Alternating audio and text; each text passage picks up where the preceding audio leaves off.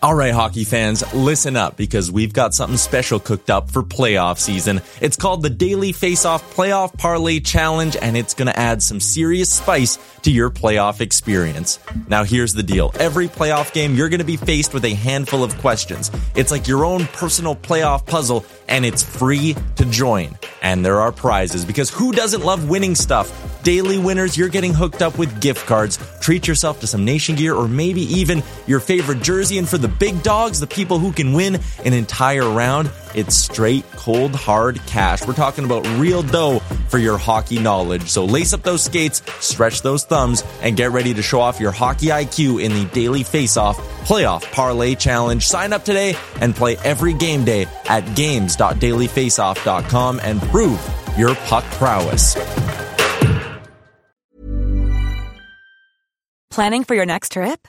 Elevate your travel style with Quince. Quince has all the jet-setting essentials you'll want for your next getaway, like European linen, premium luggage options, buttery soft Italian leather bags, and so much more. And is all priced at 50 to 80% less than similar brands. Plus, Quince only works with factories that use safe and ethical manufacturing practices. Pack your bags with high-quality essentials you'll be wearing for vacations to come with Quince. Go to quince.com/pack for free shipping and 365-day returns. Hey there, it's Michelle Norris. I'm host of a podcast called Your Mama's Kitchen. When I travel, I'm usually looking for a way to find a taste of home when I'm not at home. And one of the things I love to do when I am at home is entertain. And Airbnb allows me to do that. When I was in California recently, I rented a house that had a great kitchen. And when we were sitting around the table, we were all thinking, we're in someone else's house. Someone could be in all of our homes as well. If you have a home, but you're not always at home, you have an Airbnb. Your home might be worth more than you think. Find out how much at airbnb.com/host. Can you see it? Did you notice? Checked when the puck comes right to Pettersson, who tries a bank pass for Besser. In with a shot, he scores! A moment's notice. At arm's length. To the line, Hughes scores! Yes, existence. Take you to the sun. First career NHL goal. Quinn Hughes makes it 1-0.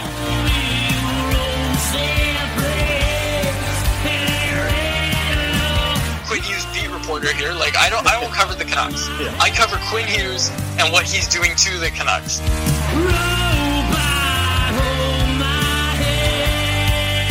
Just wave the guy and get Demko involved. I wanted them in Valentine's Day.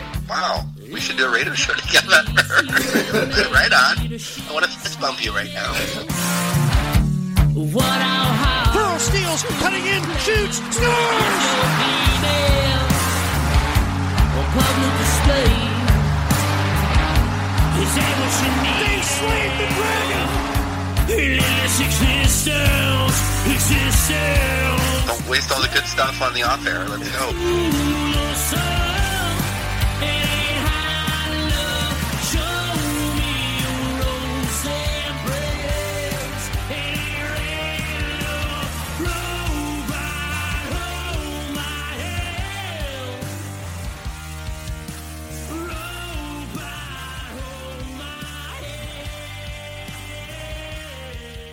Hello, Canucks fans. Welcome back to another episode of the Canucks Conversation, episode 141, presented by the great folks at Zephyr Epic. Be sure to get your pre-order in right now for Series 2. You know what we're going to tell you, the Niels Höglander rookie card. Stoked to get our hands on that. We got to get some boxes here from Zephyr. We got to make a call here, Quads, and I think you're the man to do it. Quads, how you doing, man?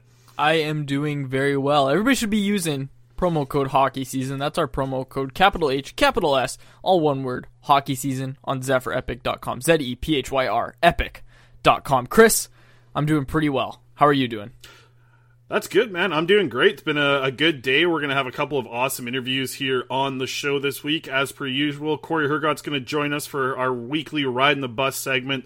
Corey just finished wrapping up an interview with Jet Wu, so he's going to talk a lot about that in his interview. And honestly, I think the interviews are going to take out the bulk of this episode because It's been a weird spot for Canucks fans, man. Like, we'll get to this a little bit later, but I just feel like wins and losses don't really matter anymore. Wins definitely don't. I feel like the losses might when we start to look at the draft. But we are also joined by Aidan McDonough, who just won Hockey East Player of the Month. He is on an absolute tear right now, and he joined us on the show to talk about his season so far and what they are looking forward to, because I learned this before we started the call.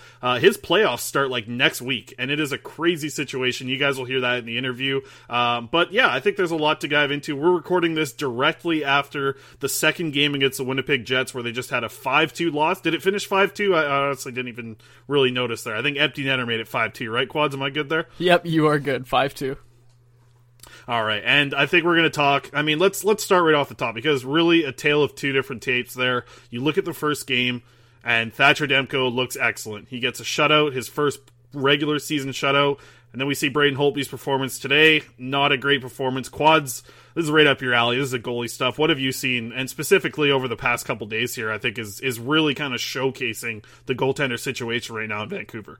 Okay, well, it's not even a hot take, and everybody is saying it. Like, people on Twitter going, okay, this is Thatcher Demko's team. Like, that's not a hot take, guys. I hate to be the one to tell you, but I've seen so many people, like, even yesterday it wasn't a hot take. And now that Holtby's had this game and people are starting tweets now, like, this is Demko's team. It's like, man, yeah, it was 2 weeks ago as well. I don't know. I don't know. It's just, a lot of people were hoping that Braden Holtby was going to get fixed by Ian Clark, myself included. I thought maybe there was a chance he could return to form. If there's anybody who could do it, it would be Ian Clark. But Mr. Booth shared a photo tonight that I think sums up this situation pretty well. And it was a photo of a car that had been through like a crusher or whatever the hell they're called. It's like in a boxed form, a vehicle. And it was, Ian Clark, can you please fix this? And it just cracked me up. And I think it sums up the situation pretty well right now, because Braden Holtby has struggled. The Canucks needed him tonight. I thought that he has received some unfair criticism at times this year. It's cliche because I'm always the one to defend the goaltenders, but tonight was a night where he was the difference maker, and not in a good way for the Canucks. Like, yes, Brandon Sutter shouldn't have turned over the puck in his own end, but Braden Holtby needs to make that stop. And yes, there was a few other turnovers. I think Tyler Myers was one of the culprits on one of the other goals. But again, you just need to make that save. You need to make some saves and swing the momentum for your team. Like, I get it. There's defensive breakdowns in front of you, but at some point you've got to bail out your squad. And they're not asking you to do it a ton. Like, the Canucks have played pretty solid defense over this last little bit here. Like, Chris, I don't know if you remember, but that game against Toronto, I think it was the second game they played in Toronto. I'm trying to remember the exact date. I think it was February 5th or 8th or something like that. It was early February. Since then, the Canucks have actually played much better team defense. The problems have been they couldn't score on the power play. They got no help from the bottom six, but what else is new? And then you get that month of February. But from a team defense perspective, they've played much better. Like, they've limited shots, they've kept them to the outside, and I think that's partly why we're seeing Thatcher Demko play so well and really come into his own, is because they're playing something resembling defense in front of him, and they weren't at the start of the year. So now that they're doing that, I think we're seeing a pretty good goaltender in Thatcher Demko start to excel, and you're seeing Braden Holtby kind of have his flaws exposed a little bit more. Yeah, I think what a lot of people that were speaking negative of Braden Holtby, and I don't think you and I were at the start of the year. I thought that, there was an opportunity for Braden Holtby to really get back with Ian Clark and get back to what he was, maybe not exactly back to what he was doing when he was, winning Vezinas and being one of the top goaltenders in the league, but we thought that he would be able to get to a certain point and definitely keep his save percentage above 900. I'm wondering, Quads, like, is this what we're just going to see for the rest of the year? I mean, I look at the stat line right now. He's got a sub 900 save percentage. Looking at goals saved above average, he's actually a minus 4.8 on the goals saved above average right now. And for people that don't really understand that stat, Jacob Markstrom was one of the top at goals saved above average last year in the NHL. He saved 11.4 goals above average. And like I said, Braden Holtby right now is letting in 4.8 goals under what he should be expected to save. So is this just how it's going to play out, man? A sub 900 save percentage goaltender, Braden Holtby? it's important that we look at what's coming up for the Canucks and what the Canucks need Braden Holtby to do for them. So with the schedule kind of calming down a bit, they're going to be able to ride Demko, and absolutely, that is the plan. They are going to ride Demko to the very end. All they need Holtby to do is come in like maybe twice a week and just play okay. He just needs to help them get a win. That's all he needs to do. He's not going to have to play as much as he did at the start of the year, and I gotta be honest, Chris, at the start of the year, he was playing at a level that if he matched that right now with the defense in front of him, they're getting wins. Like, he was playing pretty good to start the season, but the team in front of him was just crapping the bed. So now for him to be the issue, it's just like, it's a total flip of the roles, and it's just weird to see, I think, because, you know, from a positioning standpoint and from an actual, his form, purely how he was playing, he was doing pretty well. The guys in front of him were not. And now the guys in front of him are doing okay. They're not doing great, but they are playing defense, which is better than they can say at the start of the year. And now Holtby is just in bad form. Like, he's not making the saves that you just need him to save. You know what I mean? And it sucks because, yeah, you hoped for him. He was excited to sign here. You hope that he could figure it out. And I don't want to put out the book on him already and just say, like, okay, that's it. His season's over. He's going to be like this the rest of the year. Give it some time. He has some more time to work with Ian Clark, right? And, you know, I don't want to beat a dead horse here, but this break that he's going to have, because they're going to be able to use Demko more and more, he's going to have more and more time with Ian Clark, and that can only be a good thing for him, right? And maybe tonight is viewed as rock bottom for him. I'm not on the post-game call right now, neither are you. We're recording this, but I'm curious to hear what he has to say about this, because he's a guy, you know, he works with a mental skills coach a lot. He's very precise in how he talks to the media. So I'd be let me cut in there, Quads, because I've seen things on the ice that I just haven't really liked from Braden Holtby, looking at on the mental side of things, and there was a couple that stuck out that I wanted to bring up with you. Okay. The first one was on the one where he kind of got caught out of place, and I believe it was Stastny who had the wide open net. Like, you could see that Edler was kind of in the crease there, and he dove forward, and it just seemed like there wasn't a lot of intensity to try and get back into the front of the net, right? Like, he just, like, dove forward to the left, kind of laid there for a second, and then struggled back to get into the spot, into the crease, and then he kind of, like, looked at Edler, almost like it was kind of his fault that Edler was in the way. And then there was another play where there was an icing call, and the puck just went behind the net, and before, like, anybody could grab it, he, like, pulls it out and shoots it down the ice. I wonder if that part of the game is actually starting to hurt him, when we thought that his mental strength was going to be one of the strong suits, because of really what he's shown over the past and being able to be so strong mentally in the net.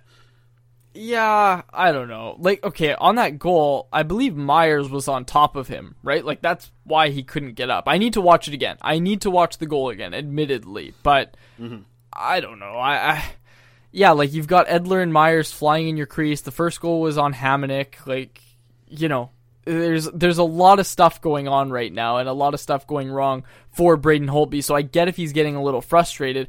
I don't know if that makes, you know, like, people have heard Kevin Woodley talk about it, and how he kind of hit rock bottom and had to figure things out. When he was with Saskatoon, he was told by his coach that he was like a mental midget, and that he had to figure it out, because he was a hothead, and he did figure it out. And it's funny that you mentioned that, Chris, because, you know, that is there. Like, maybe he's starting to revert back to his old ways. Maybe he's facing the worst luck he's had since junior. I don't know. Like, I'm just spitballing here, but I am going to point that out since you brought that up. I am going to point that out that, yeah, he was told that he was like way too much of a hothead when he was in junior. So I wonder, yeah, maybe that does have something to do with it. Maybe that's on his mind, or I don't know. I don't want to speculate, Chris. I really don't.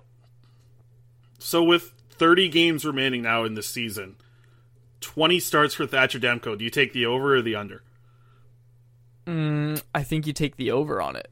Like, you have to. There was people saying that Demko should have started tonight, and they're looking pretty right now. Now, the reason that they didn't is obviously because Toronto's coming up, and they're going to need Demko in both of those games. Like, I would be stunned, if Braden Holtby gets a start in this Toronto series. Like, it's Demko all the way. I think, Chris, the only games Braden Holtby plays in for the rest of the season is back-to-backs, the second leg of back-to-backs. I think that's the only time you see Holtby, and if they have any sort of break on the back half of that back-to-back, I think you're still seeing Demko for both of those games. I like, not only is this Thatcher Demko's team, but I think it's becoming his team to the point where he's going to be worked similar to how Markstrom was last year. Like, that's what they're going to need. And until he shows you otherwise, like, Demko has been lights out. He's been absolutely great. And I'm not just saying this because of one shutout. I'm saying over, I look a lot further than the score or the stat line or whatever. Like, I'm looking at his body language. I'm looking at how he's set up in the net. Like, Demko looks solid. And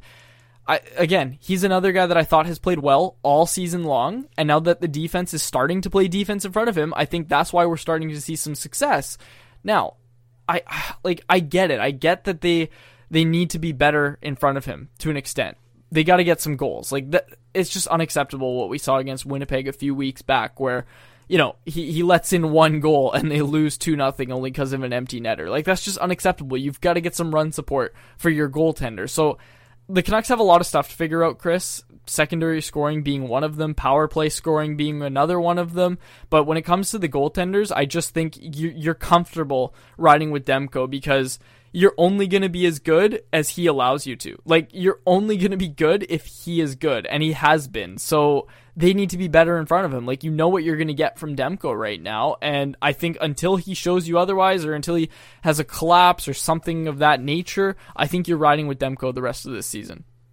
Yeah, I mean, I'm looking at some of the recent logs here. Last 6 starts for Thatcher Demko, a .927 save percentage. And if you want to double that and take the 12-game sample size, a bigger sample size for Demko, his past 12 games, he's got a .920 save percentage. Then you look over at Braden Holtby over the last 6 games of his, he's sitting at about an .870.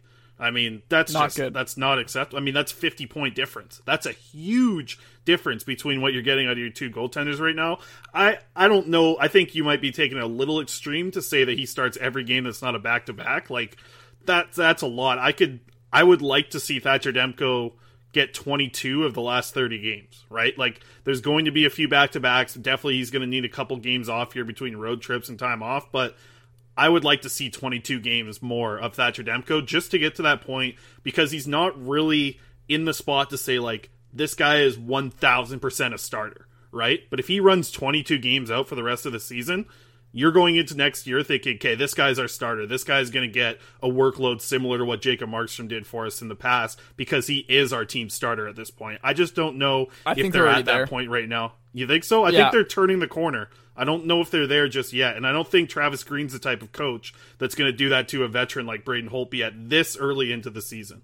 What do you mean this early? Like, they're like at the 27 game mark in a 56 game season, man. Like, I get it. I get what you're saying, but how can you not be there after the performance Holtby's turned in? And man, I hate to drag Holtby here, but you're right. He has been, it's unacceptable. He hasn't been good enough. So how can you not be there when it comes to Thatcher Demko? That is your starter. I don't know how you or how the Canucks or anybody else could see it any other way. Like, Thatcher Demko is this team's starter.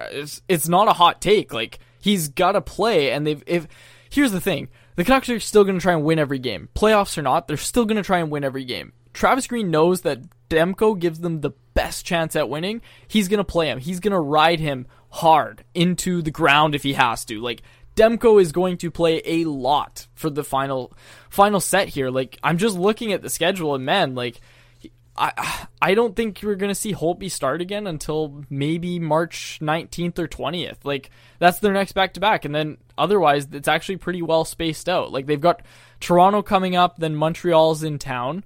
But again, there's 1 day breaks in between all those games. I think you have to go with Demko in those games because, you give him the break tonight, which I think was necessary because they're going to ride him hard in the month of March. I think it was the right call to give him the break tonight. I get you wanted the win against Winnipeg, and yes, it's a good point. You're chasing Winnipeg in the standings. That's actually a really good reason to start him tonight. But man, you got Toronto here for 2 games, and then you've got Montreal for 2, and you got a day break in between all those games. Then you have 2 days off, and then Oilers are coming into town. There's no travel there. That's a nice time for a goaltender to have a mental reset. And then so it's the Oilers, and then they're back on the road for 2 games, and then it's a 2-game back-to-back on March 19th and 20th. I think that's the next time we see Holtby start. And honestly, I think he gets 1 start after this one in the month of March. I think he finishes March with 2 starts. Wow. I mean, that's a lot to put on Thatcher Demko, I think. I think that's a lot to put on a guy who's going to have games where this Canucks team is going to look bad in front of him, and you're going to ask a lot out of him. If you're going to put him out for this month of March, there's going to be multiple games this year where Thatcher Demko is going to give up 5, 6, 7 goals. I mean, that's going to be a lot to hurt a guy who you want to develop into your starter.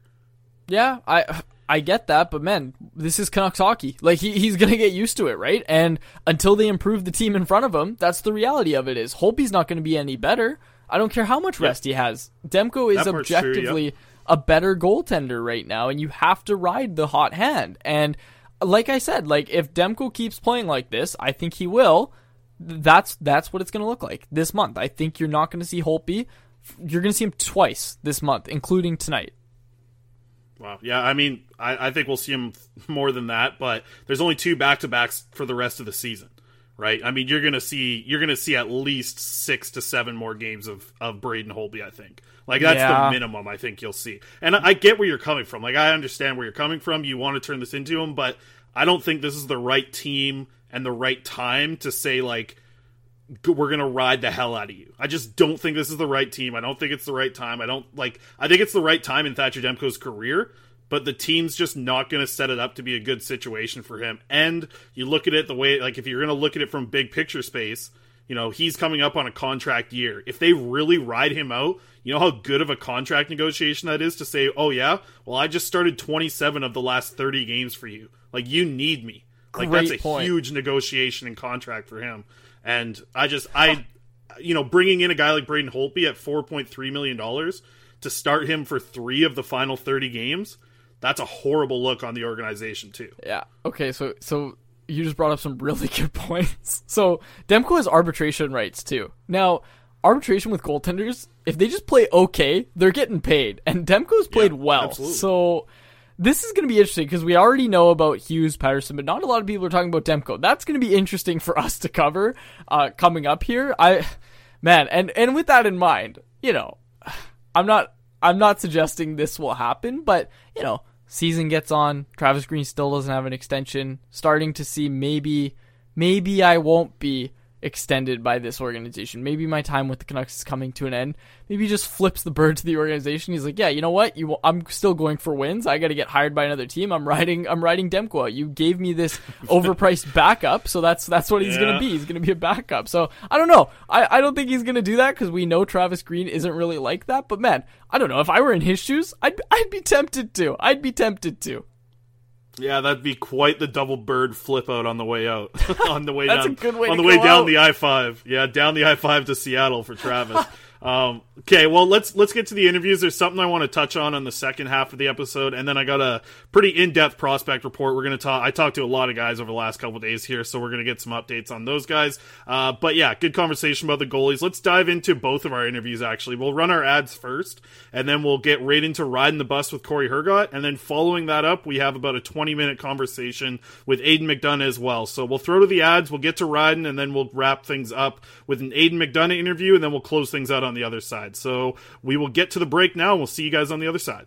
Zephyr Epic is Canada's source for trading card games and sports cards. They ship free anywhere in Canada on orders over $50, and you can use promo code Hockey Season with a capital H and a capital S, all one word, Hockey Season, to get $5 off your order exclusively for Canucks Conversation podcast listeners. Be sure to join them live on Twitch for epic case break openings. Follow them on Twitter and Instagram and Facebook at Zephyr Epic, ZEPHYR Epic on all platforms. Do you ever have a long work day where you just forget to hit the liquor store on the way home and then you got no beer for your game?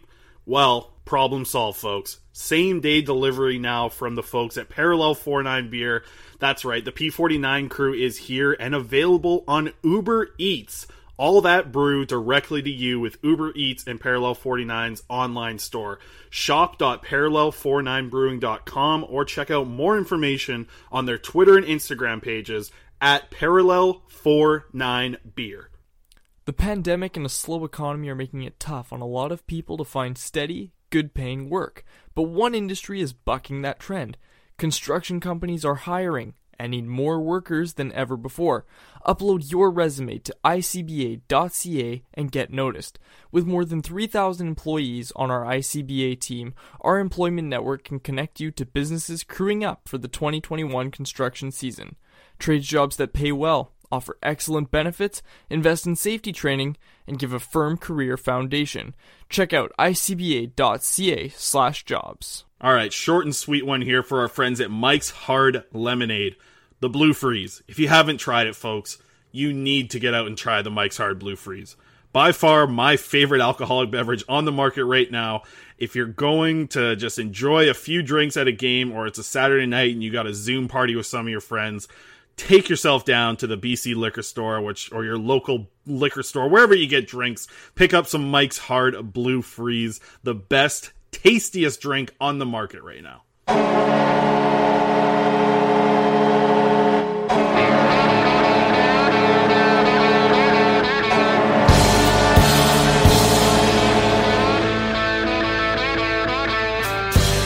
Center ice, kind of forward, nice move, McEwen into the goal, and he scores! What a play by Zach McEwen, who draws the Comets to within one. A little shimmy shake. Lynn with a shot, and he scores! Paul Lynn with a second in as many games, and the Comets tie it up one. My town. Oh, mama, when you come on down, won't you come on down to my home? Holy moly! It's Oli! You are looking for his first career goal of power play strike. And when you give your love, you drive me crazy.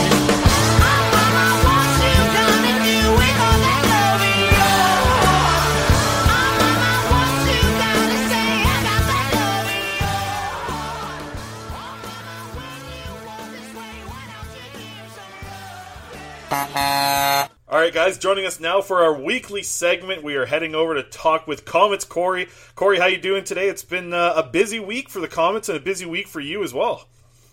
Yeah, I'm doing well today, Chris. It's been a busy morning. I missed out on the Comets Zoom chat this morning because I was a little bit under the weather, but got myself back into decent enough shape for the rest of the morning to get an interview in with Jet Wu and have an article coming out from that conversation later this week with Canucks Army. So, fun chat with Jet, and thanks to you for squeaking in a couple of my questions this morning on the Zoom chat for me. Yeah, most definitely. I'm sure they were confused why I was asking about goaltender masks, but maybe they'll put the pieces together and assume that question came from you. But hey, let's dive into that conversation with Jet Wu. Obviously, Canucks fans are liking what they're seeing from the coverage from yourself and me on Twitter. Love seeing the clips of him sticking up for Rathbone the other day on that Friday night game. But you had a good 15-minute long conversation with him today. How did just break down how the whole interview and conversation went today? It went pretty well. I mean, I find often when I interview hockey players, you can really have, sometimes you can struggle to get the conversation flowing if you don't have a lot in common with the player. Me being, pushing 50, I can't chat video games with them and stuff like you do. So for me, it can be a little tougher sometimes. But with Jet, it went really well today. I mentioned this to you off the air, but sometimes you interview a player and you're just not sure what you're going to get. And with Jet, it was like his answers were very well thought out, but they came quickly. I asked him a question and he had an answer ready to go. And I thought that was pretty interesting. Young guy, he seems pretty media savvy already, which is pretty cool.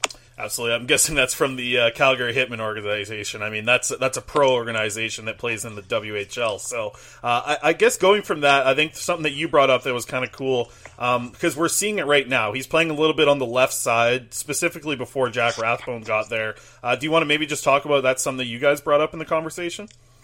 Yeah, that was something that, the first game he played on the right side, but I think the next 3 he played on the left side, and or maybe even the next 4. But anyway, he played some games on the left side there, and I asked him if that was something that he had experience with in the past, or if that was like a completely new experience for him. And I found it kind of interesting. He said that his father coached him a bit in minor hockey, and specifically played him on the left side at times.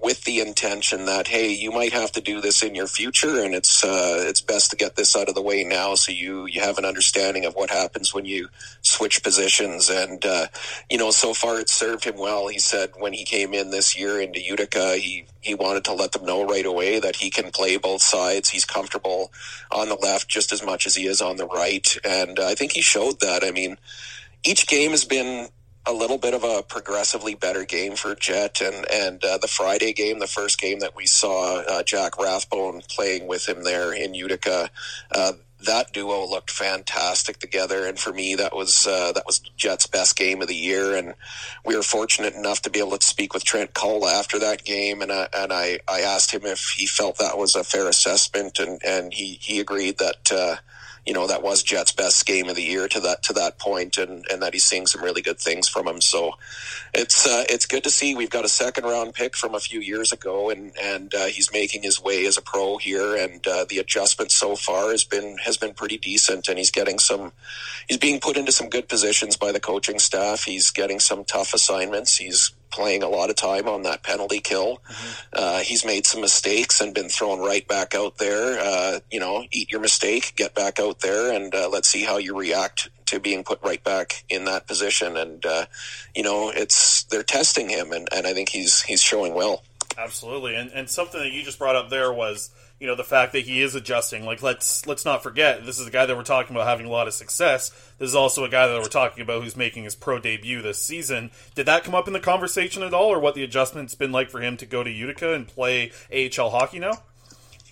Yeah, we discussed that a little bit, and you kind of generally get the same answers from these guys when you ask them, what's the difference between playing in pro versus junior, and it's, bigger players, faster players, you have to make your reads more quickly, and that was essentially what it was. But I kind of wanted to ask the question a little bit differently, and I asked him kind of what he felt his best asset has been so far, to help him have success early, rather than what do you think you need to improve on or whatever. And he kind of spoke on the fact that he's always been a physical player. It's a part of his game that's always been there, and he doesn't see that changing. He was a little bit not concerned, but that was something that he was very aware of coming into this season as a pro, that, players are going to be bigger, players are going to be moving and closing on him more quickly, and he's going to have to do the same to them. And just the fact that, we've seen him, like you said, he came to Lucas Yashik's aid very quickly when he got run over there. He came to Jack Rathbone's aid very quickly when he got run over behind the net. And, that we touched on that, and he said that's his mentality. He's, whether it's a cheap hit or a good hit, that's his teammate, and he's going to look after him out there. So, pretty good head on his shoulders for a young guy. 7 games into his pro career. So he's very sharp. I'm pretty excited about what we could see from him down the road. He's a guy that I think he might take a little bit of time before we see him as a regular at the NHL level. Yeah. But it's really early on, small sample size, but just the progression that we're seeing from him from game to game. His confidence is growing and building. It's good signs for me, at least. Absolutely. And speaking of small sample sizes, Canucks Nation on Twitter was just blowing up when I think PJ was the first to report it, that Jack Rathbone was making his debut alongside Jet Wu as a pairing. And you mentioned it. That might have been the best game that we've seen from Jet Wu, but I can 100% say that I think the best period we saw from Jet Wu was that first period when he skated with Jack Rathbone. What do you think made that pairing work so well in that first period before Trent Cull mixed it up? Well, I think it was those two have some chemistry a little bit. They do know each other a little bit from development camps in Vancouver. And I think their games might complement each other fairly well. I mean, Wu is going to look after his own end first. We kind of discussed that a little bit, how he's a defense-first kind of player, and his offense will come from doing the right things defensively. But that allows a guy like Rathbone to maybe freelance a little bit and have a little bit more confidence that when he makes that end-to-end rush or whatever, that he's got a guy back there that's going to be looking after the other end for him as well. I think they both move the puck well. I mean, they both skate well. Rathbone, like he didn't look like a guy playing his first 2 pro games to me. That's for sure. And I mean, I've seen. I mean, in the last 4 years, every player that's come through there making their pro debut, I've seen their pro debut, and very few players have.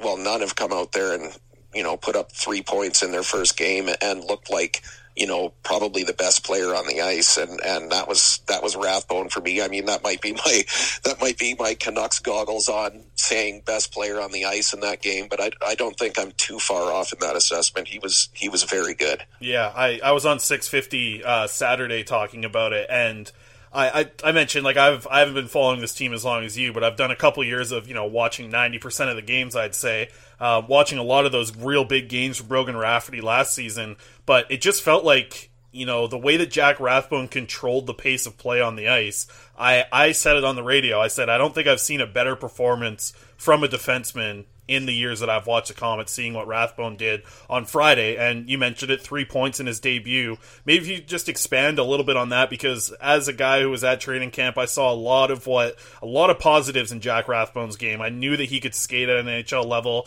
He moved the puck well, and just his passes throughout the zone. It's something that you heard Trent Cull talk about after the game. I mean, he was snapping every pass. He would hit his own blue line, and immediately there'd be a puck on the forward stick going into the offensive zone. I guess just maybe if you could break down a little bit more about the debut of Rathbone and what Canucks fans should be excited for to see him in more of these games with the Comets. Well, and I don't want to take away from what Brogan Rafferty did last year, because he had a great season in the American Hockey League. Mm-hmm. That said, when I watched Brogan Rafferty play, and I mean, again, small sample size from Rathbone so far, right? But when I watched Brogan Rafferty, there was times in games where I still thought, he needs more time here because he needs to, clean up things in his own end. And this isn't saying anything terrible about things in his own end. Mm-hmm. But what we saw from Rathbone, yeah, sure, he put up 3 points in that first game, but he was good defensively. Yeah. Smart stick, picking off plays. Was it the Friday game or the Saturday game with the Gadjevich goal? Rathbone hit a guy in the neutral zone, forcing a turnover. The Comets went the other way. Rathbone has the puck, stutter steps around a guy. Yeah, that was just freezes him. Yeah, third goal in the Friday game. Yeah, it just freezes the guy, gets the puck to Gadjevich, who, of course, Jonah on the spot right in front of the net doing his job, as he does. Yeah. That's where his bread is buttered, so he knows what to do there. And but you've got a guy like Rathbone it's not just, hey, I'm going to freewheel and pile up points while my defense partner has to do all the heavy lifting. He's forcing turnovers. He's making good plays in his own end. He's got his head on a swivel back there. He's not a guy that, we've seen him he got clocked once with a solid hit behind his net, but I don't think he's a guy you're going to see getting caught like that very often. His awareness when he's on the ice is, it's well at the pro level already. Absolutely. I want to switch gears a little bit here because a couple goals for him, one on the empty net when Cole Lind, really set up Sven Baertschi for his second goal. But he did score his first goal on a goaltender this year. Maybe if you can just explain to Canucks fans what you've seen from Sven Baertschi so far in the AHL.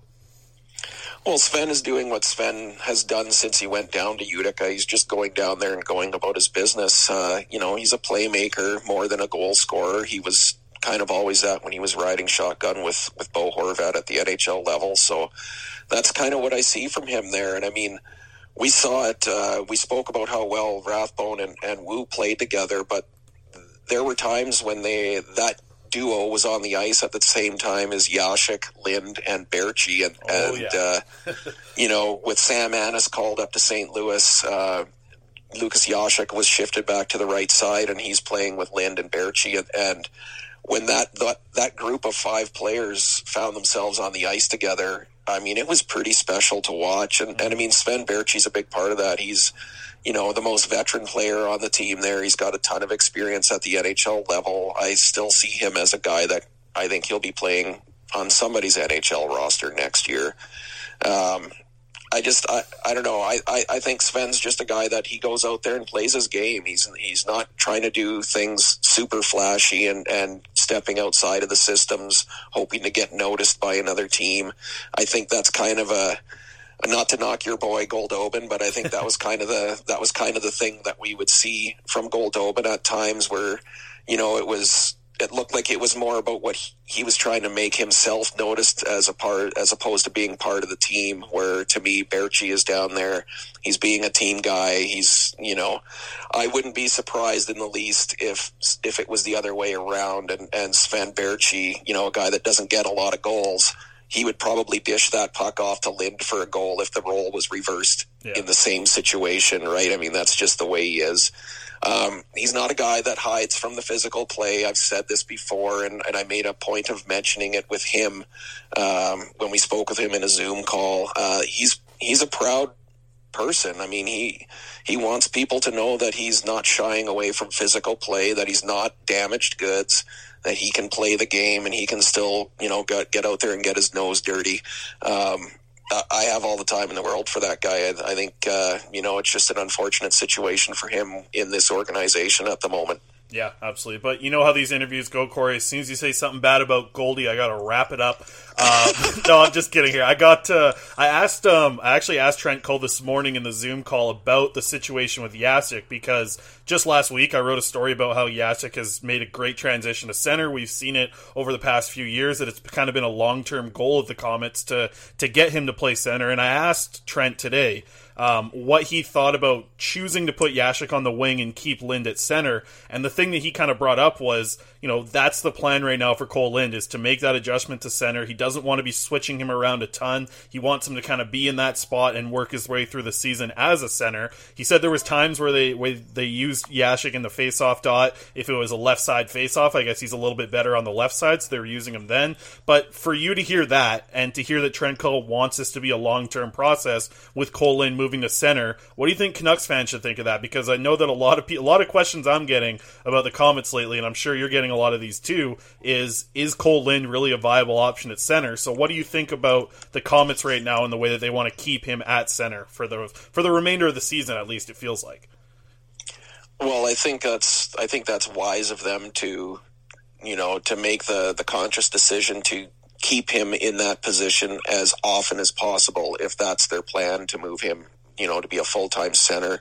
Yanking him in and out of that position would not be a good thing. You can't really get any kind of continuity going with your line mates if you're shifting around a bunch, and you can't get used to your responsibilities as a centerman. I think it's great. I think, when you look at Vancouver's roster, Brandon Sutter, maybe he's back next year on another deal. Who knows? But it's there's not a lot of center depth there. So if they can take a player like Cole Lind and move him to the middle, and if he can have success there, and I think he can. I think he's definitely got the mentality to do it. Mm-hmm. I think he's got a fantastic skill set. I think he's a great playmaker. I don't think the offensive end of Cole Lind being a center will be an issue at all. It's going to be, making sure he can, win his face-offs, making sure he can win his puck battles in his own end and take care of those responsibilities. I'd like to see him getting some PK time in that role as well, just to help out with that. Fingers crossed we'll see that as the season goes on, once he's a little bit more comfortable there. But no, I think Vancouver fans should probably be excited about that. I mean, if you look at the wings, you've got Besser, you've got Podkolzin coming, you've got Hoglander, you've got some kind of top six wingers. Miller's still here, right? So the path to a top six winger spot might not be there for Cole, but the path to being a very good middle six or bottom six centerman, that's a wide open door for him. And he might be the guy that kicks that door down, and maybe Gaudette is moved, or maybe Gaudette shifts to the wing as a permanent thing, and you've got Cole there coming in as a centerman, or maybe those two can work together on the same line and kind of share those responsibilities depending on which end of the ice they're in, or which side of the ice they're taking a face-off on, or whatever. I do think that there's a spot for Cole as a centerman on this team going forward. Absolutely. And something else that came out of today's media availability with the Comets was I asked Will Lockwood what he thought about the nickname of the LFG line, the Let's Effing Go line, as you have named them. He liked it. He said that's the way that line plays, and that's the way that, it's a great nickname for the way that they go out on the ice and do things, with Gadjevich banging bodies, Lockwood getting in the corners fast, using his speed. But the one guy that I wanted to ask you about, and we'll finish up on this, Carson Folk gets moved up with Sam Annis leaving from the lineup and Yasik moving up to the first line. Folk is the guy that moves up to play second line center. I'm curious what you thought about his movement into the top six was like for the Comets this past weekend. Well, that second line center role, that second line has done most of the heavy lifting there with Yashik in the middle and Curtis McKenzie on one wing, and often Nathan Walker on the other. Walker wasn't there, so Nolan Stevens was in that role. Nolan Stevens has a little bit more of an offensive punch to his game than his brother John does, although John picked up a couple of goals in the Friday game before getting injured. But that line gives a little bit more of a defensive, they get a little bit more of the defensive responsibilities, and the fact that the coaching staff, was ready to put, to slide Folk into that role rather than, they could have easily just moved John Stevens up into that role. He was there a lot last season after he came over. That would have been a logical sort of a move. So the fact that the coaching staff trusted him to do that, he wasn't putting up points, but we were still seeing him putting pucks on the net. I think he does great work on that second power play unit of filtering pucks to the net. He's got a pretty good shot, and he lets it go from distance. He's out near the blue line often when he's letting them go, and they're getting through. So I think there's a lot of different layers to Carson Folk's game that we're going to kind of see getting peeled away as the season goes along. He's a guy that he'll probably take a little bit more time, but just the fact that he's keeping his head well above water so far, I think that's a pretty promising thing. Yeah, it's been one of the shockers for me this season. I know that we've talked about it a lot before the year started. What is Wu and Folk going to adjust to the pro level here? And man, real great returns from both those guys early on in this season. And real great returns on the Ride in the Bus segment with you so far, Corey. Appreciate you coming by for another week. We don't have a lot to talk about when we come back next Tuesday. I know we'll both be able to have a media availability. Both of us are kind of working on interviews as well. But we only have one game this coming Wednesday, so that should be, we'll have to do a lot of diving into what we see against the Americans on Wednesday night, which will be tomorrow when people are listening to this. So appreciate you coming by for another week, Corey. We'll definitely do this next Tuesday. Perfect. Thanks, Chris. All right, guys, joining us once again, one of the favorites of the podcast. You know him as the winger from Northeastern and a 7th-round pick of the Vancouver Canucks, Aidan McDonough. Aidan, how you doing today? Good. How are you? Good to be back on. Yeah, absolutely, man. We're stoked to get you back on, and it feels like the perfect day to do it. Congratulations on being named Hockey East Player of the Month. That's a first-time thing for you. Lots of interviews today, or are you just keeping it low-key today? Well, first off, thank you very much. I think you're the only guy for the interview, so it's been pretty normal day for me. Well, that's good to hear. I mean, looking at it, that's probably something that you don't really look into the season going to achieve, but now that you've achieved Hockey East Player of the Month, I mean, that's got to be a pretty good thing to look back at the end of the season now, eh? Yeah, like you said, it's definitely something that I didn't even think about until today. But yeah, I think anytime you can get kind of noticed for, your hard work, and, we've had some team success that's helped that, and obviously playing on a great power play, getting set up and playing with great line mates, that really helps. So I think all the credit has to go to them for that. Absolutely. Let's start with the power play a little bit. I mean, I'm just surprised that they're not just putting a guy on you at all times now on that right side. You got a ton of goals now, 5 power play goals in the last 6 games. Is it just finding some open ice and things are happening for you on that side? Yeah, I think it has to do with a couple things. I think earlier in the year, I think I was pressing a little bit too much, maybe putting a little bit, too much expectations or pressure on myself to score on the power play. And I think our unit as well has come a long way. it's been, kind of hard to just to find that consistency with all the COVID stoppages and not playing a lot. I think, by right around late February or March now, we'd have already played around 30 games, and this year it's only at 19. So I think something like the power play kind of just takes time to get used to, kind of get clicking. And I think we've been able to click as of late. I mean, I think a lot of the goals, I don't have much of the goalies kind of out of the net. Usually it's a pretty empty cage that I'm looking at. So I think a lot of the credit has to go to, first off, Coach Keefe, who works with our power play. He's a genius when it comes to X's and O's in terms of our power play, and he's really smart. And Zach Solo, Jordan Harris, Grant Josevic, Gunnar Fontaine, I think, it's really hard with our power play because the way we're set up, there's so many threats. So the guys, you can't really put a guy on me just because if you do, then Jordan Harris is going to be walking down the slot, shooting the puck, and seems like the obvious man to cover when he has that, and he's had really good patience and poise to kind of look off the shot and slip it to me on the back door, and I usually just try to get rid of it as quick as I can. Most definitely, and you mentioned it. I mean, that power play is starting to look really lethal. Is that one of the big strengths, do you think, for Northeastern right now, as you guys are kind of approaching playoffs here? Yeah, for sure. I think that definitely gives us confidence. I think as a team, and Northeastern historically has been a really good power play team even before I got here, and I think we've been able to I think we're clicking at like 28% right now, which is pretty good. But I think what we're kind of challenging ourselves is to kind of come up big in the big situations. I think we've been really good in the first period when we get a power play. We're really good at getting the first goal of the game on the power play. But I think for us, it's like, okay, well, now we want to win the game on the power play. We had a chance against Providence with 5 minutes left, and we had a power play, and we didn't connect, and the game ended up going to a shootout, which costs the tie for us. So it doesn't really help us with points for like the league standing. So I think we have gotten off to a really good. We've always had a good power play throughout the whole year, but I think now it's taking that extra step, and big games coming down the stretch, you're going to need the power play to come up at big times. And not only on the power play you're having success, but 5-on-5 as well. I mean, it just seems like your line's really clicking. Is that just kind of, 2 years of just chemistry developing up to the point that you guys are at right now?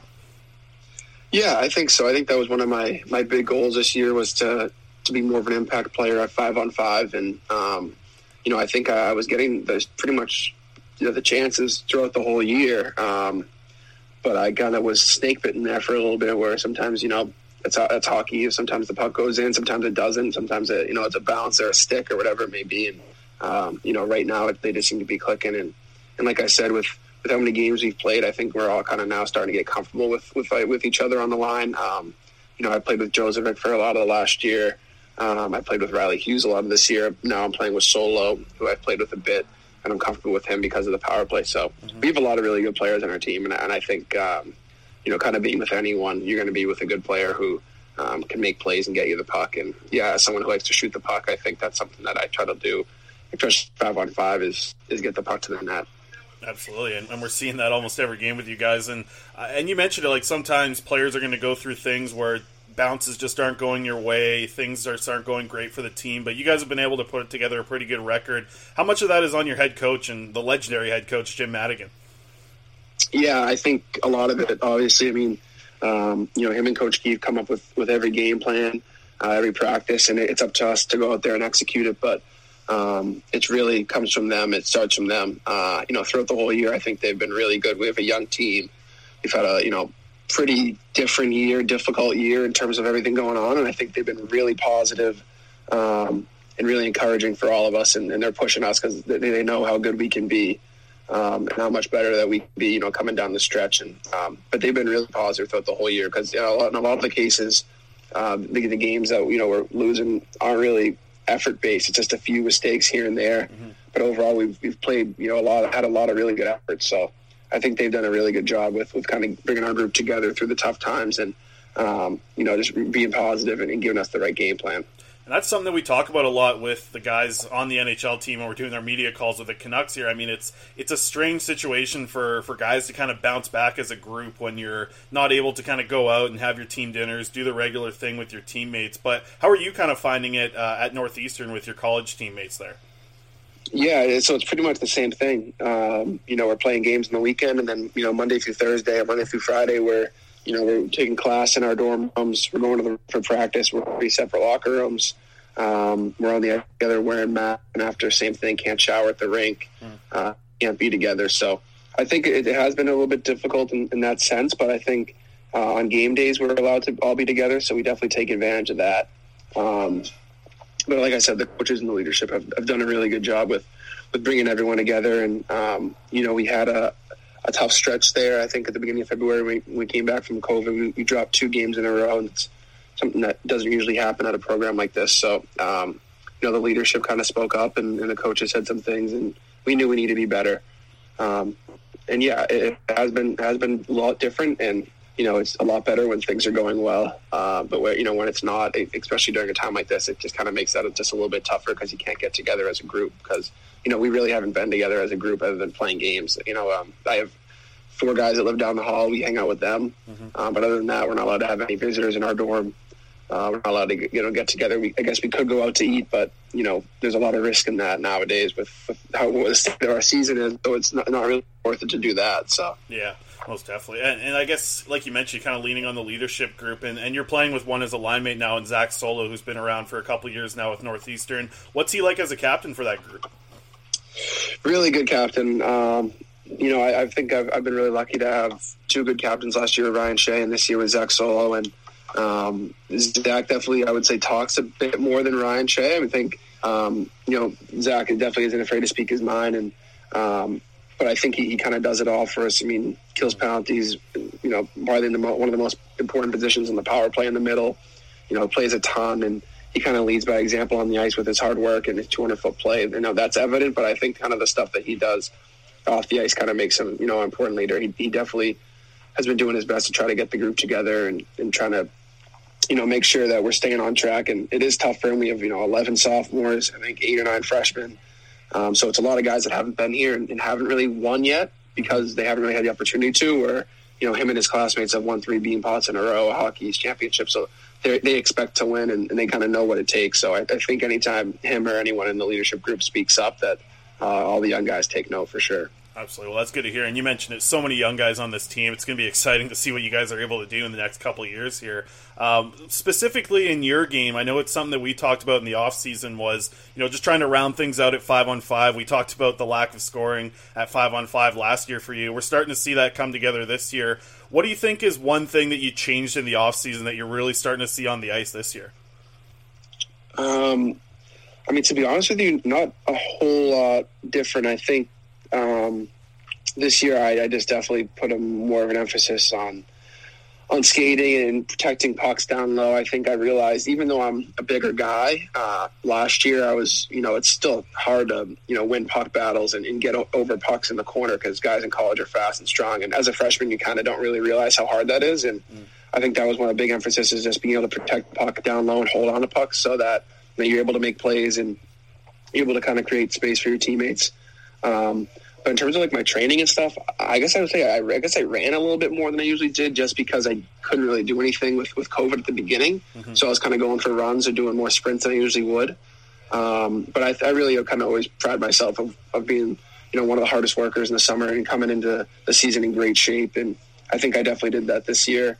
I think I had a really good summer, dating back to March last year. But I still worked on everything that I usually do, which was shooting. And, my on-ice workouts definitely got a ton better this summer. I was able to skate with a really good group of guys locally.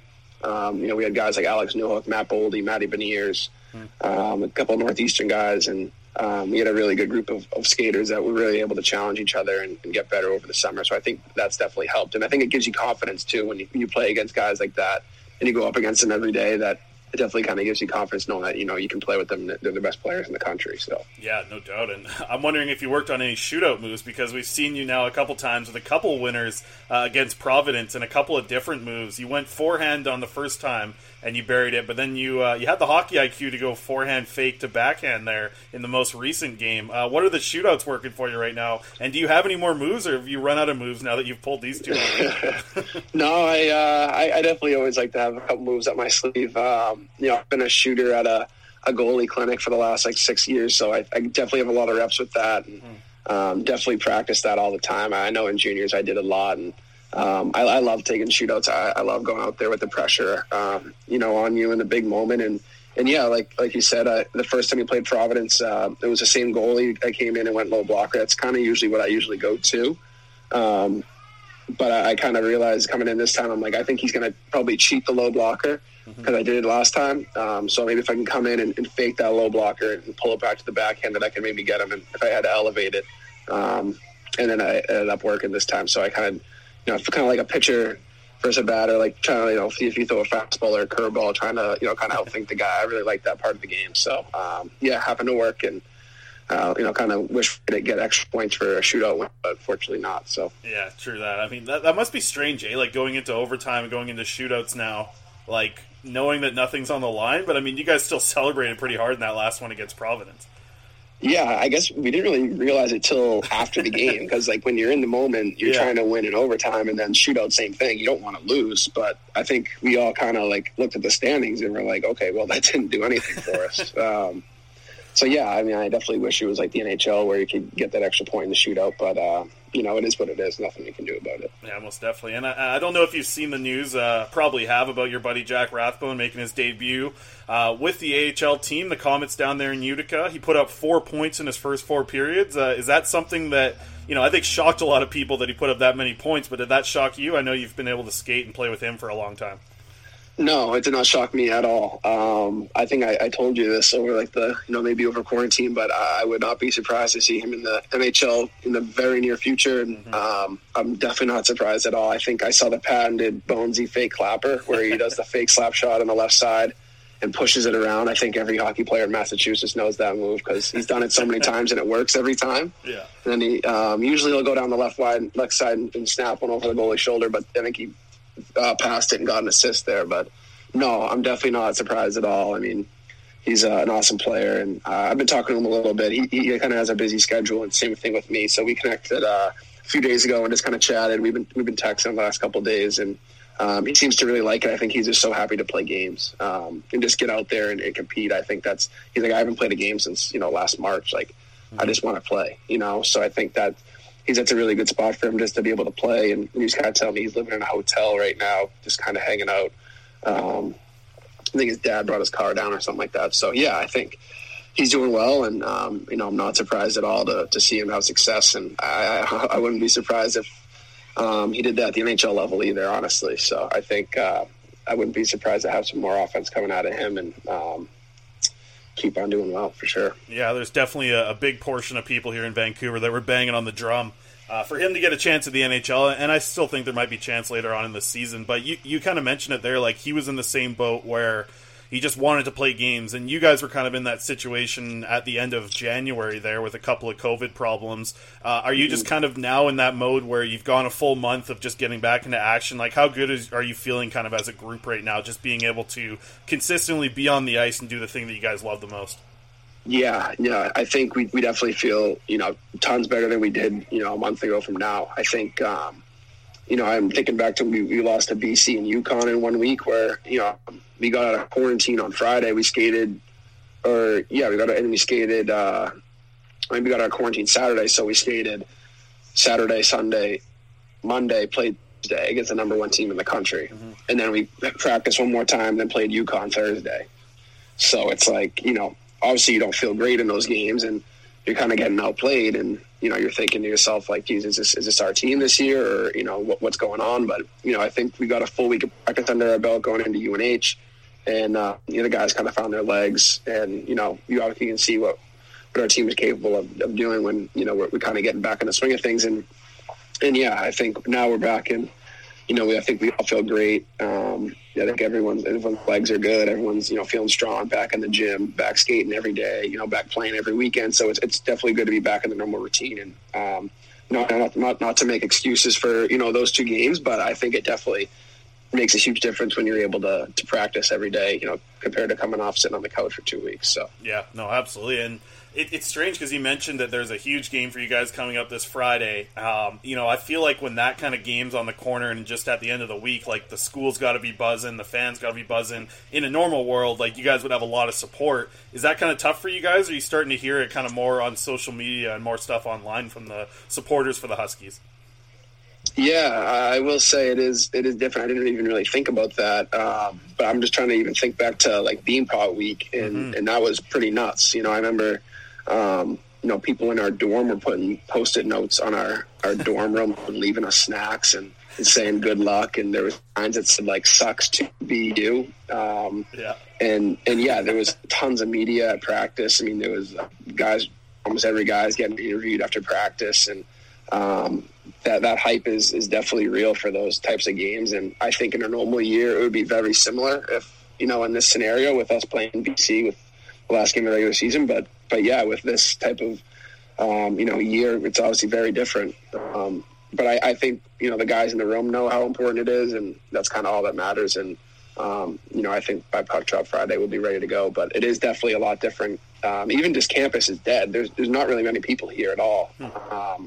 Usually walking around campus, and it's a pretty big school, but it's it's obviously in the city of Boston, so it's pretty tight. So getting lunch, you have to wait in line, and walking around the class is pretty crammed everywhere. Everyone's stopping at the red lights. In the hallways it's packed. Every outside is packed when it's nice out. People are on the greens and in the courtyards and stuff. But this year it's pretty dead. There's no lines at any of the food places, which is better, but it's still, I think I'd rather wait in line and have people to talk to and stuff. So it's definitely been a lot different around campus for sure.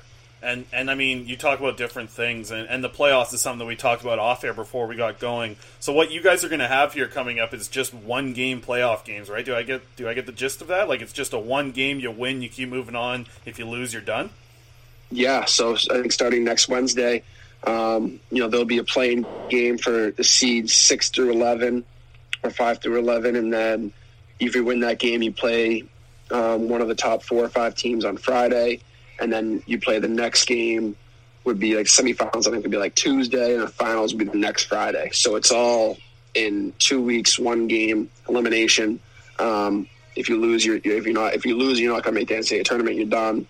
If you get COVID, you have an outbreak on your team, you're done. There's no rescheduling in terms of that. So it's definitely a lot different. It's quick.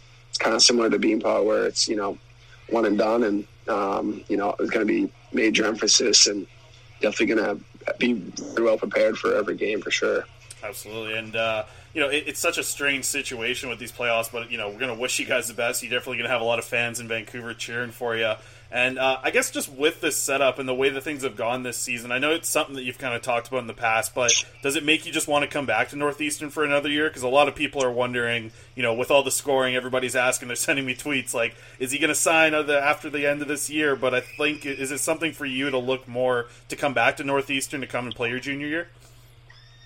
Yeah, I mean, I honestly haven't taken any thought to either of those decisions. I think, definitely with this year and the way it's going, I definitely, I think it would be a decision that would probably first have to come from the Canucks, if they wanted to sign me. But, I think with just this year and everything that's gone on, it would be pretty tough to leave just because I feel like, I didn't really get a full chance to even kind of compete and play in the Beanpot. And, next year we're heading to Switzerland to play as like Team USA in an international tournament for 2 weeks. Like I think we're supposed to go to Arizona State, maybe Vegas. So definitely things that I think I'll be able to do that I wouldn't be able to do this year just because of the situation. But yeah, like I said, I haven't given any thought into that decision at all. And if I ever get that opportunity, I think that's something that I would definitely consider and kind of think about my parents and my agent and the coaches. But yeah, no, that hasn't been on my mind at all. So most definitely. Well, all these goals you're scoring, kids on Canucks fans' minds for sure. I guess just to kind of follow up with that, if you guys are going to be wrapped up, I guess by the end of March here with these playoffs, potentially mid-March, is there any sort of hockey that you can kind of get involved with after that, or are you kind of just in off-season training mode after that? Yeah, I honestly, I don't know. That's a good question. I mean, I think, I don't know. In a normal year, I would shut it down for, not really skate and just train for a month. But now, given the circumstances with how many games we played, I mean, we have been on the ice a lot. I mean, we practice every day from September, till almost December. So that's a good question. I think when things end, whenever they do, hopefully not for another month or so. That I think I'd probably still maybe take some time off, but I think I'd probably get back into skating quicker than I usually would. And there's a good group of local guys that will be around to be able to skate and do skills, but I don't think there would be any, maybe like organized. There probably will be some sort of leagues and stuff this summer, but I think it's all still so unknown. I mean, we found out who we're playing this weekend yesterday, so I think we're kind of going week by week here. So that's a good question. I hope so. I'd love to still be able to play some in some capacity, but who knows at this point. Like during a regular year where there's no COVID involved, is that something that you do? Or like, I know you obviously skate with a lot of other guys. Like, do you kind of get some organized scrimmages going on normally in that area? I mean, like hockey's huge over there. There's a ton of guys, pros and college players like yourself. Like, is that something that you normally do in an off season? Yeah, I think so. I mean, I think usually, I wouldn't skate, probably depending when the season ends, but probably for the month of April, and then maybe start skating in May, but, nothing crazy. And then, June, July, and August, I'm usually on the ice, 2 times or 3 times per week, but then I'm also working as a goalie shooter. So, but yeah, there's usually a pro league in Foxborough that, has a bunch of local pro and college guys. That didn't happen this summer.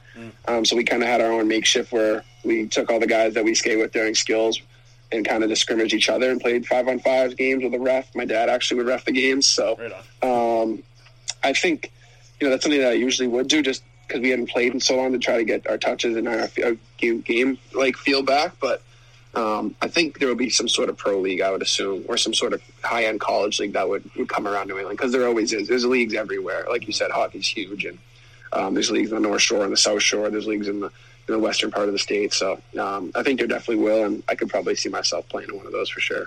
So I got to ask, if your dad's the ref, do you get away with a lot, or do you get called for more? I would probably get a couple secondary apples if it counted. I think he's that type of dad. He's pretty supportive. And I think he'd probably let me get away with it. I'm not really a dirty player. I don't really take any penalties. I think I only have like 1 penalty this year. Yeah. But he's actually never reffed any of my games. I think he started reffing, once I got to high school, and he does a lot of the younger kids, middle school, high school. But he did ref one of our scrimmages this summer, and he did well. He kept up with us, which is pretty impressive. And but I don't even think he called any penalties. It was just kind of like, there was good players and we were going hard, but I don't think anyone was taking any penalties. It was kind of like a inter squad scrimmage, so he didn't have to do much other than call icing and offside. So absolutely. Well, that's good to hear. And I guess the final thing I'll ask you here, Aidan, before I let you go, you're seeing, I don't know if you're seeing a lot of it online, but are you seeing some of the support from Canucks fans when you're scoring these goals and these clips are being tweeted out by, Northeastern's putting out a lot of them, I'm putting out a lot of them. Are you seeing the support from Canucks fans? Yeah, I definitely am, for sure. I get the notifications and I see all that stuff, and it's awesome and definitely encouraging for sure. I think anytime you can get recognized, like I said, especially by people in Vancouver, it's pretty cool, and it's definitely a dream to hopefully play there someday. So it's it's really cool to kind of see those guys cheering you on, and hopefully they'll be fans of me for a long time. So. Yeah, I definitely appreciate all of it, and the Canucks fans are awesome. It's a lot of them, and they're definitely very passionate people. So it's great to see for sure. So, but hopefully, I just got that keeps so I can see more. Most definitely. I don't know if you're a big jersey guy, but one of the favorites here in Vancouver is that black skate jersey. Have you seen that one at all? The black skate, like the old school Canucks one, like the black and yellow one? Yeah, there's a lot of support for Canucks fans to go back to wearing that one. And I think you know which one I'm talking about. What do you think about that one? I like that one a lot. I've seen that one with like the V. I think I used to, if I played like NHL, you can kind of use one of those ones. I like both those jerseys. I like all like the old school jerseys. I'm kind of a history guy, so I think the retro or the reverse retros, which are kind of like paying homage to some of the old jerseys, I think that those are really cool. I like the Canucks; those are awesome. And but yeah, I love the old school jerseys; those things are sick. Most definitely. Do you have a favorite old time jersey, or just a favorite jersey of all time? And I'll say this right now: do not say anything about the Blackhawks or the Bruins. So just stay away from those. Okay. Two, but just for Canucks fans. But do you have a favorite jersey from present or past? Yeah, so you're right. I won't say the Bruins because honestly, I'm not really the biggest fan of the Bruins old school jerseys. I would say my favorite, one of them would definitely be the Hartford Whalers. Absolutely. I think those are sweet. I like those colors. I played for the Cape Cod Whalers, which was like a club team in high school, and we had the same colors and logo, and I think those are pretty sick. I'm trying to think what else have good ones. I do also like the Arizona Coyotes. Is it called the Kachina jerseys? Yeah, those some like their people third like jerseys. that. I Some think they people call hate it that Kachina. one. Yeah, Kachinas, yeah. Yeah, I think those are sick. And obviously the Canucks, I like those too. So I think those would probably be my top 3. Well, that's good to hear, man. Well, we'll wrap things up there. I think Canucks fans are happy you said you didn't like the Bruins jerseys. They'll enjoy that quote from you for sure. But we appreciate you jumping back on the show, man. And you definitely got Vancouver cheering for Northeastern once again. So that's going to be good, and we'll definitely follow you guys through the playoffs. And best of luck from us here at the podcast. And I think I speak for all Canucks fans to say, just keep scoring those goals, and we'll keep watching, man. Keep it up. Yeah, definitely. Thank you. Appreciate it. And I always love coming on. So anytime, I appreciate it a lot for sure.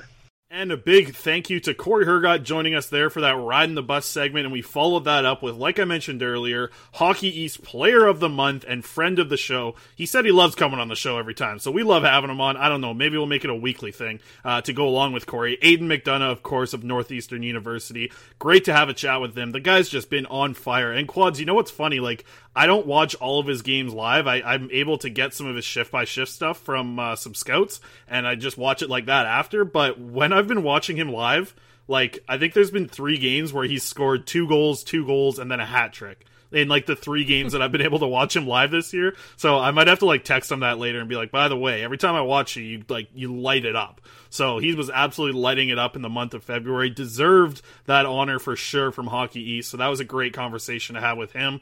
And I guess, you know what, we'll transition into a prospects report here a little bit because there are some things I want to touch on.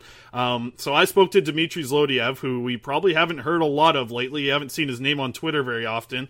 The unfortunate thing was he came back for one game earlier this year. February 5th was that game. He came back and actually scored a goal in his return to the VHL. And then we were all kind of wondering, like, where has this guy been? So I talked to him the other day. He actually broke a bone near his eye. Just after that game, he broke a bone in his eye in a practice. And he's been unable to not only, like, skate and go around on the ice, he's not been able to, like, get in the gym or really do anything. So his season is done. Dmitry Zlodiev is going to be done for the year. We talked a little bit about what his next year looks like, and he was saying, like, he just wants to get in the gym and get working out because he has a huge year coming up. He wants to play for Russia in the World Juniors, obviously. He's got a good chance to make a debut in the KHL next year. He said he was so close this year to making a KHL debut right before he got injured. He was actually supposed to line up with Dynamo, so that's a really tough situation for a kid who really caught our attention early on this year, but unfortunate finish for him. We spoke to Will Lockwood as well. Lockwood is loving the adjustment that he's making to the AHL. He says he's just trying to play his game, keep a speed game going. He loves getting engaged with the body. He says that he's throwing his body around just like he was doing in college, but the guys are a little bit bigger, so he says he's kind of bouncing off them a little bit, but he's definitely throwing hits. Like, he's getting really involved in that line of him, Carson Folk, and Jonah Gadjevich down in Utica. They're starting to look like a hell of a trio together. And jump in here if you want to add anything, Quads. Otherwise, I'm just going to go on a rant. Go for it, bud.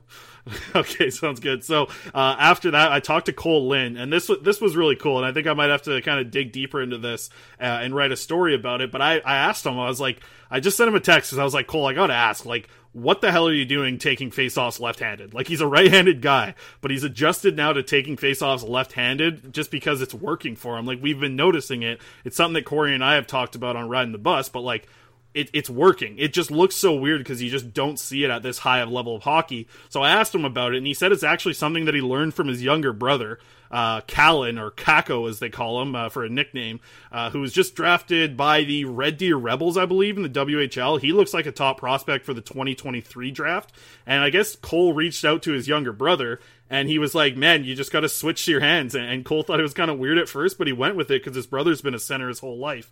And what Cole was kind of saying was that extra curve on the stick helps you just kind of swoop around everything and just pull the puck back. So he's been able to do a pretty good job of that. And Corey and I have both noticed, like, he's been killing it in the faceoff dot. Cole even mentioned it the other day. He said last weekend he was 75% in the faceoff dot. So, you know, if it ain't broke, don't fix it. Like, if you want to just take faceoffs the other hand, go for it. I'm worried, and Quads, this would be pretty funny. Like, like we saw it the other day, actually, I think when, was it Jay Beagle who scored that goal right off of faceoff and his hand was the opposite way because he was still in the faceoff mode? Like, I'm waiting for that moment where Cole Lind scores a goal left-handed, like right off the faceoff because he just goes to the net and doesn't have time to like flip his stick, right? Like, that'll be absolutely hilarious to see.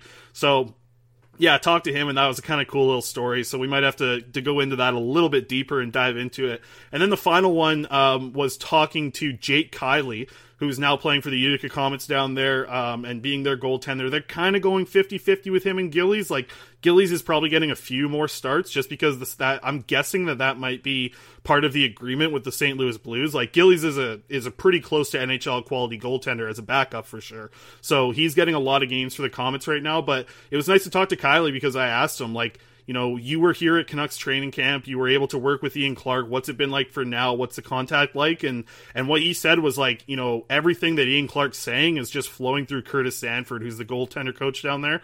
And Sanford's the guy who was coached by Ian Clark when he was in the NHL. So, you know, Sanford gets it. He knows exactly the way that Ian Clark wants to teach things. He's obviously not the level of Ian Clark as a goaltender coach, but Kiley was saying that the communication between him and Sanford and Ian Clark is just so good. Like, they are keeping in constant contact. It's something that we love to hear, obviously. Like, anytime we hear goaltenders working with Ian Clark, you obviously get excited about it. So I thought that was a pretty good little tidbit of news to hear from, and that's kind of all I really got. I mean, Podkolzin, we saw, a lot of people saw on the Twitter gifs that I was posting that he scored in his first playoff game. Good start for him. He was playing on the left wing on a line with Lyndon Vey, former Canuck legend. So that was a good start for him in the playoffs, and we're going to see how they roll. And just want to give a quick shout out. I know he's not a prospect or anything. Nikolai Goldobin, 3-point night, 2 goals, 1 assist in his KHL playoff debut as well. So free Goldie. Wow. That was one of my favorite prospect reports ever. That was just 5 minutes of you just talking. Like, so, oh man. And it finished with a free Goldie. That was something I bet nobody had on their bingo card going into that prospect report. I think it's time, though, if you have anything else to add, feel free. But I think it's time that we talk about our friends at Oddshark and kind of what's going on with them and how people can go make a play and win themselves some money. Chris, how has your betting gone recently? Tell you what, this ain't betting, but like, yo, I've been running on the Baccarat table lately on my betting. I just Baccarat's a game that, this is gonna be a horrible betting segment, but I'm just gonna talk about Baccarat for a second. Have you played Baccarat before? No, what's that? Okay, I don't really know. I don't really know how to play Baccarat, but like, it's really easy. You either bet on the player, you bet on the banker, and then it's like the higher card wins. It's really simple. It's a super simple game. There's something about dragons in there. I don't really know what that's all about. Something about pairs, but I'm telling you, man, I've got some luck lately. Couple $100 up in the Baccarat over the past couple nights, so I'm kind of just running with that right now. I don't fully understand the game, but it's a game where, like, if I had a couple drinks, I'd know exactly what I'm doing, because that's what I used to do back in Nanaimo at the casino down in Nanaimo. I would sit down at the Baccarat table. It would be me and just 5 Asian ladies sitting at the Baccarat table, and we would just be having a blast, like, you know, buying each other drinks, hitting dragons, you know, just running through the Baccarat table. Like, it was a great time. I always had a good time, and my friends just thought it was hilarious because, like, I didn't really know the game, but I would always somehow come out with more money than I walked in there with. And same thing's kind of going on right now on the online live table that I'm playing. So sorry for not giving you any odds or any sort of tips betting, but I just want to say my Baccarat game right now, it's hot. Interesting. Thank you so much for all that, because that was, wow, that was hilarious. Not really what I was expecting, I'll be honest, for our betting segment where we talk about sports betting usually, but yeah, can't really blame you. What's that game called? Say it again. Baccarat, or Baccarat, I think. Baccarat or Baccarat. I think the T might be a little silent at the end of it. I think it's Baccarat. Someone who actually knows, please send us a message, because yeah, I'm very, very curious how it's actually pronounced. I'm just looking right now, Chris, because our friends at Oddshark, they have really, what you're going to do, you go onto sports, you go to NHL, and you go to betting trends, and it's perfect. Like, they have it for every game. It's really cool. Like, it's really good. It's really good. You can look, it'll tell you, like, you know, what the trend is for over, under when these teams play each other, what it is in their last 5 games, all that sort of stuff. Like, there's a lot of really good information at oddshark.com, and I was just quickly looking at it, which is kind of why I was stalling and talking about Baccarat. Okay, what's it called? How do you spell it? I think it's Baccarat. Baccarrat. Double C. What is this mallet? C? Yeah, I'm just Googling it. I don't know what the mallet is, man. This is hilarious because this is the part of the show where I Google stuff and people really, really like it. Baccarat. Okay. Baccarat. You hear that? Baccarat. Okay. I don't know. I might listen. Like I said, most of the time I'm playing this, I'm normally pretty half cut at the casino. I don't know what I'm doing, but I always come out with more money than I walked in there with. I know that. Baccarat. There it is. Baccarat. Very good. Close it out, Chris. This has been quite a betting segment with Oddshark. Yeah. Thanks for saving me on that one. I don't know where that one went. Yeah. The other thing that's interesting, and I'll save this for Friday's show, I guess, a little bit more. But this is how we'll close. Like the Canucks, obviously the wins don't really matter right now, right? It's something we talked about earlier in the episode, but just looking at the way that this team's kind of setting up right now, does it not feel like some of these lines are made for the trade options?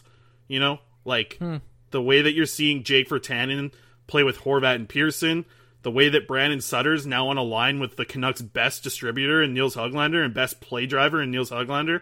Like, I wonder if something has come down from management to say, like, you got to put these guys into spots where they're going to get their trade value boosted.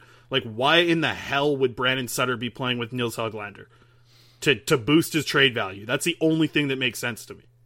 Yeah, ask Travis. Let's ask Travis about it tomorrow when we talk to him. I think that'll be great. Let's vow one of us will ask Travis why Sutter is playing with Höglander. Man. But we'll say it much nicer. We'll ask it in a nicer way, and we'll have the answer on Saturday's episode. Guarantee it. Listen, no, I'm just like I'm starting to ask more questions to Travis. You know, I think we're getting a little bit of a relationship. He'll say, like, you know, I'll say, hey, Travis, and he'll start with, hey, Chris. And it's like, you know, we're starting to get there. I think this is a job for you to get in there because you're not asking as many questions as I am. Like, you sneak in there to talk about goalies every couple of weeks. Whoa. This seems like one for you. You need to be like, excuse me, Travis, are you putting Nils Höglander on a line with Brandon Sutter so that you can boost Sutter's trade value? I would love to hear Travis answer that question from you, Quads. Well, I'm not going to ask it like that. Also, Travis and I are best friends. On my Botchford project night, we talked for like 2 minutes, and I think he remembers me because on the Zoom call that I went on last week, I asked him about Edler, and he was like, sorry, David, I didn't hear the start of that question. Can you just repeat it? And I was like, yeah, no problem, buddy, because he's like my best friend. I'm just kidding. I didn't say any of that. But he did say, I didn't hear that question, David. Can you say it again? So, you know, you're not the only one who gets called by name. So, I don't know. On the best friend-o-meter, I think I'm a little higher with Travis than you are. Yeah, I've given him some questions that he hasn't liked earlier this year, but I always, you know, like, I try and have fun on these, right? Like, you know, it's hard to right now, but, like, throw back to training camp, man, I was having a lot of fun asking a lot of these questions, you know, even, like, back to the bubble, asking Quinn Hughes about Gossip Girl, like, that was, like, one of the best times, one of the times where I've seen him smile the most. Not to mention the time I made him laugh back in the bubble as well. That was the only time I've seen Quinn Hughes laugh in a press conference. So, anyways, yeah. So we'll get to an exciting press conference here pretty soon when you ask Travis Green about who he's trading or who he wants traded. So that'll happen. Like that. That'll happen next week on the show. We'll have a review for that on Saturday. But big shout out. We'll wrap things up here. Big shout out to Corey Hergott joining us. He'll be here every single midweek episode to talk about the Utica Comets. And another shout out, of course, to Aidan McDonough. Big month for Aidan McDonough, and you guys heard how he kind of explained what's going on in the playoffs with him, and you also heard him say at the end that he sees all the love on Canucks Twitter and absolutely loves it, so be sure to throw Aidan McDonough some love. We're probably having tagged in this episode. Throw him some love. He appreciates it. He loves hearing Canucks fans, so big episode this week. It was a lot of fun putting this one together. Any closing words, Quads? No, I'm just thinking of how I'm going to ask this question to Travis, because I'm definitely going to do it, but I'm not going to ask it in a stupid way. Like, I'm going to be careful with how I ask this, but I think what I've landed on is I'm going to be like, what have you seen that you've liked from the Sutter, Höglander, and Gaudette line, and what made you originally put them together? Something like that, but I have to be careful how to word it, because he won't give you an answer. If he knows it's going to be, if it's in a negative way, he, like, won't give you an answer, or he'll just give you a bad answer. So, I don't know, man. I'm like, here's my philosophy is like, you can't ask dumb questions if you don't ask any questions. So when I ask questions, it's always like a good question. Like my goal is to never be that guy who goes viral because he asked the dumbest question. Like I've gotten close a couple times during training camp. I asked Bo Horvat. I've said it a bunch of times on this show, but I've asked some pretty dumb questions to Bo Horvat, and he's always been gracious. But yeah, I'm thinking of how I'm going to do this one. I don't even know what the schedule is for tomorrow. Let's wrap this up. Yeah, you know what I'll close this up. You know what I asked Will Lockwood today? I asked him what he thought about the LFG line, and he's like, the LFG line? I said, yeah, Lockwood, Folk, and Gadjevich. We sort of got the nickname from Corey called the Let's Effing Go line. I said on the Zoom call today with Lockwood, and he's like, okay. He's like, I love it. That's the way we play. And like, there's a good laugh, not only from him and myself, but like the other guys that were in that Zoom call. So that was a fun one today. And yeah, that LFG line, that's one of Corey's best nicknames, I think, in a long time. Perhaps since the big fella. You know, the Shonovan Shift Disturber is a great nickname as well. Yeah. But his LFG line, I think that's up there with the big fella. Those are Corey's 1 and 1A right now for nicknames, if you ask me. So yeah, we'll wrap things up here. We're gonna have another episode coming out for you guys on Saturday. Hopefully get this thing posted ASAP, and then we'll dive into a lot more Canuck stuff on Saturday's episode. I think it's gonna be one where, man, you know, by Saturday, this team could be really in team tank, right? Like, it really could be in tank mode, depending on what happens with this Toronto series. But we'll see you guys for that on Saturday. Appreciate you stopping by, listening to episode 141. For David Quadrelli, my name is Chris Faber, and thank you so much for listening to another episode of The Canucks Conversation. When you make decisions for your company, you look for the no-brainers. If you have a lot of mailing to do, Stamps.com is the ultimate no-brainer. Use the Stamps.com mobile app to mail everything you need to keep your business running with up to 89% off USPS and UPS. Make the same no-brainer decision as over 1 million other businesses with Stamps.com. Use code PROGRAM for a special offer. That's Stamps.com, code PROGRAM.